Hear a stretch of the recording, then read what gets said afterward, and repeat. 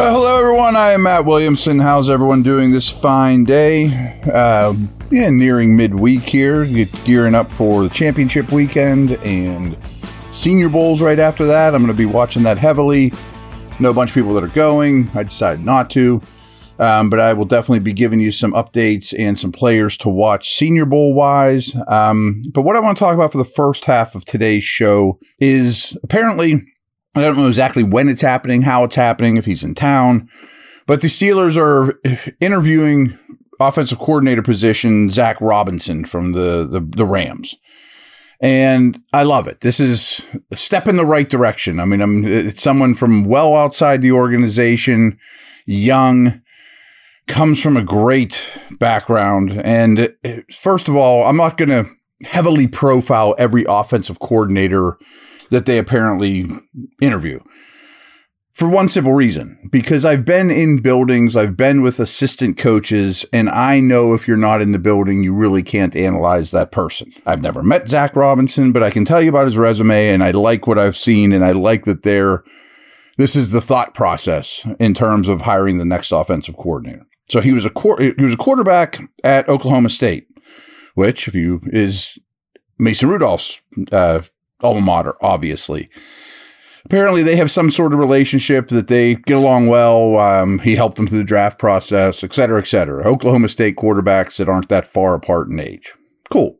Doesn't mean Mason will be back or not, but he would be more familiarity, the better, I suppose. So, considered a very bright head coach who is a very smart quarterback, not a super toolsy great player. Who cares? But a couple things that's interesting is he did a stint at Pro Football Focus, as he was like their quarterback guru at Pro Football Focus, which is an analytics company that does football stuff. And I love that they would consider somebody with a heavy analytics background. I mean, I think this organization needs that in a big way, a different way of thinking. But even better is his tutelage is under Sean McVay with the Rams, who might be the best offensive mind in the league. He's certainly near the top, got a ton out of that team this year. I thought he should be coach of the year. I don't think he'll win it, but he's an aggressive offensive mind, comes from the Shanahan tree. But I think his version of the Shanahan offense is a little more physical, a little more run-oriented, going back to Todd Gurley, bigger back-oriented than Kyle Shanahan, for example, or certainly what's going on in Miami. So I think this is a really exciting hire. And one thing I'll tell you is the Rams defensive coordinator, Raheem Morris, who's excellent, and he's also interviewing for head coaching jobs around the league, I know is one of Mike Tomlin's best friends in the business. So I'm sure Raheem gives Robinson a huge stamp of approval too. I'm sure McVay and Tomlin know each other as well, but I do know that him and Morris are super tight. So that's huge. And those guys practice against each other in camp and all that good stuff. So Zac Robinson is apparently going to be in the mix for the offense coordinator job. I mean, who knows when we'll find these things out, but I think it's a really encouraging first sign for that hire, whether he gets a job or not. So I like it.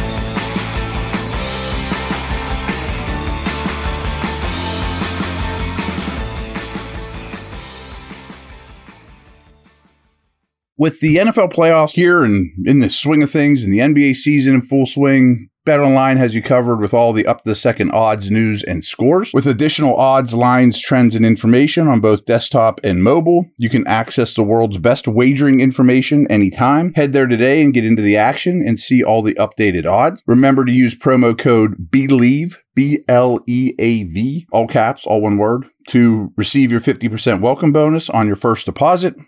BetOnline, where the game starts.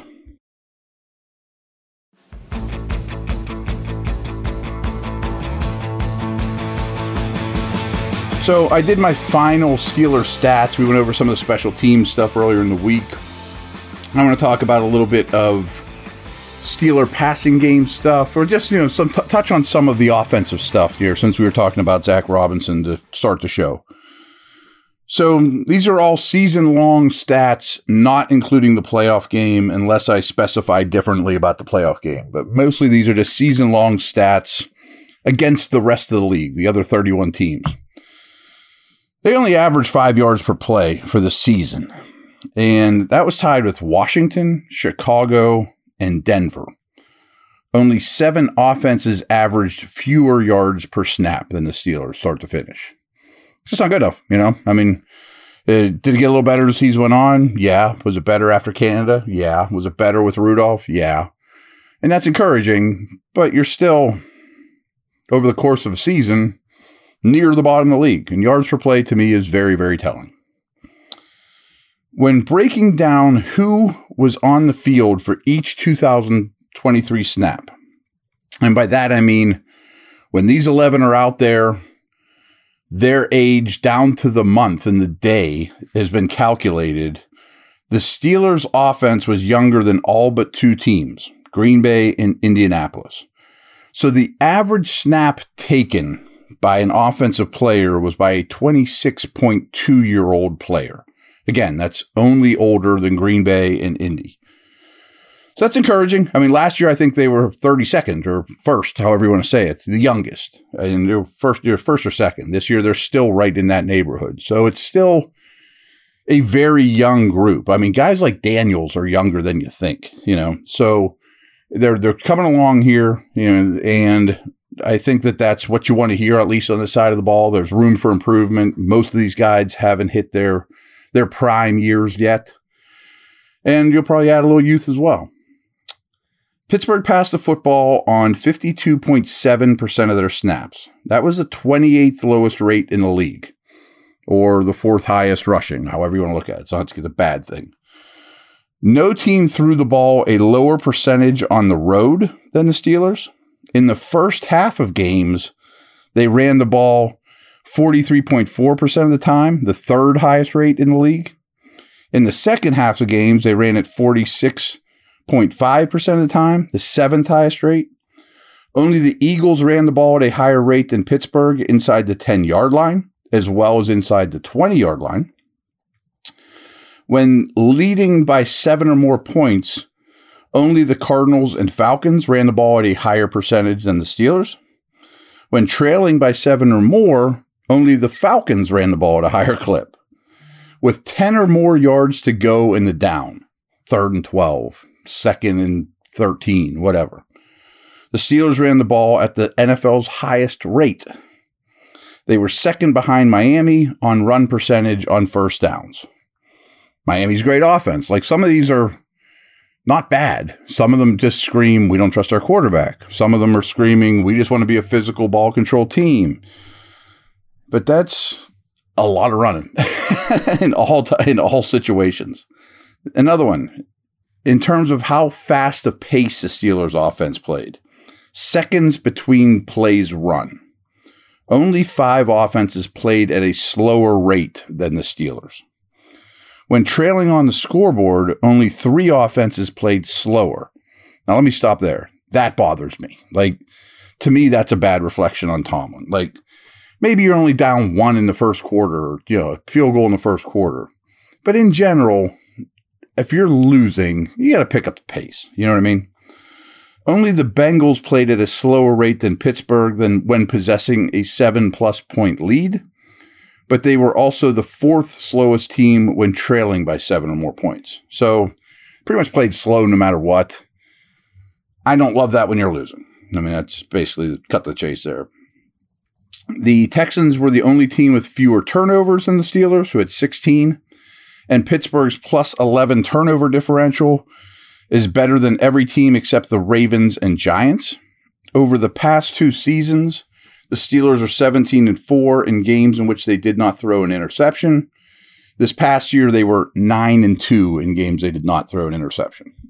Not a lot of flukes there, but you also have to get more aggressive.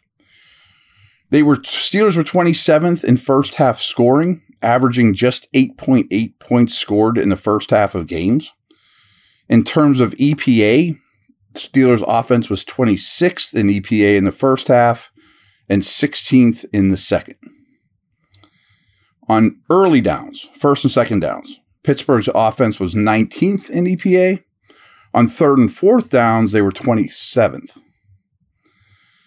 The Steelers converted a set of downs into a new set of downs at a rate of 67%, League average is 70%. Pittsburgh's average time of possession was 29 minutes and 38 seconds for the season, but it was 33-32 over their last 4 regular season games.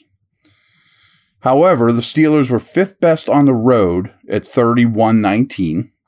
In terms of plays run per game, the Steelers, though, were 26th. They only averaged 60.5 plays run per game. So on a per drive basis, the Steelers were 26th in yards per drive, 28th in points per drive, 28th in touchdowns per drive, and 29th in 3-and-outs per drive. Only 3 teams averaged more 3-and-outs per drive than the Steelers. All right, that's going to do it. We'll come back with some more offensive stuff tomorrow, breaking down more specific players. Maybe we have more coordinator news, et cetera, et cetera. All right, take care.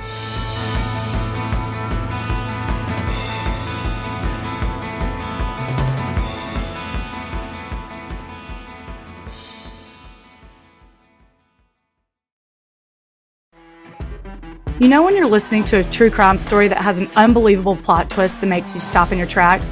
That's what our podcast, People Are the Worst, brings you with each episode. I'm Rachel. And I'm Rebecca. We're identical twins who love true crime cases that make you say, didn't see that coming, and we hate the people responsible for them. Listen to People Are the Worst now on Apple, Spotify, or wherever you get your podcasts.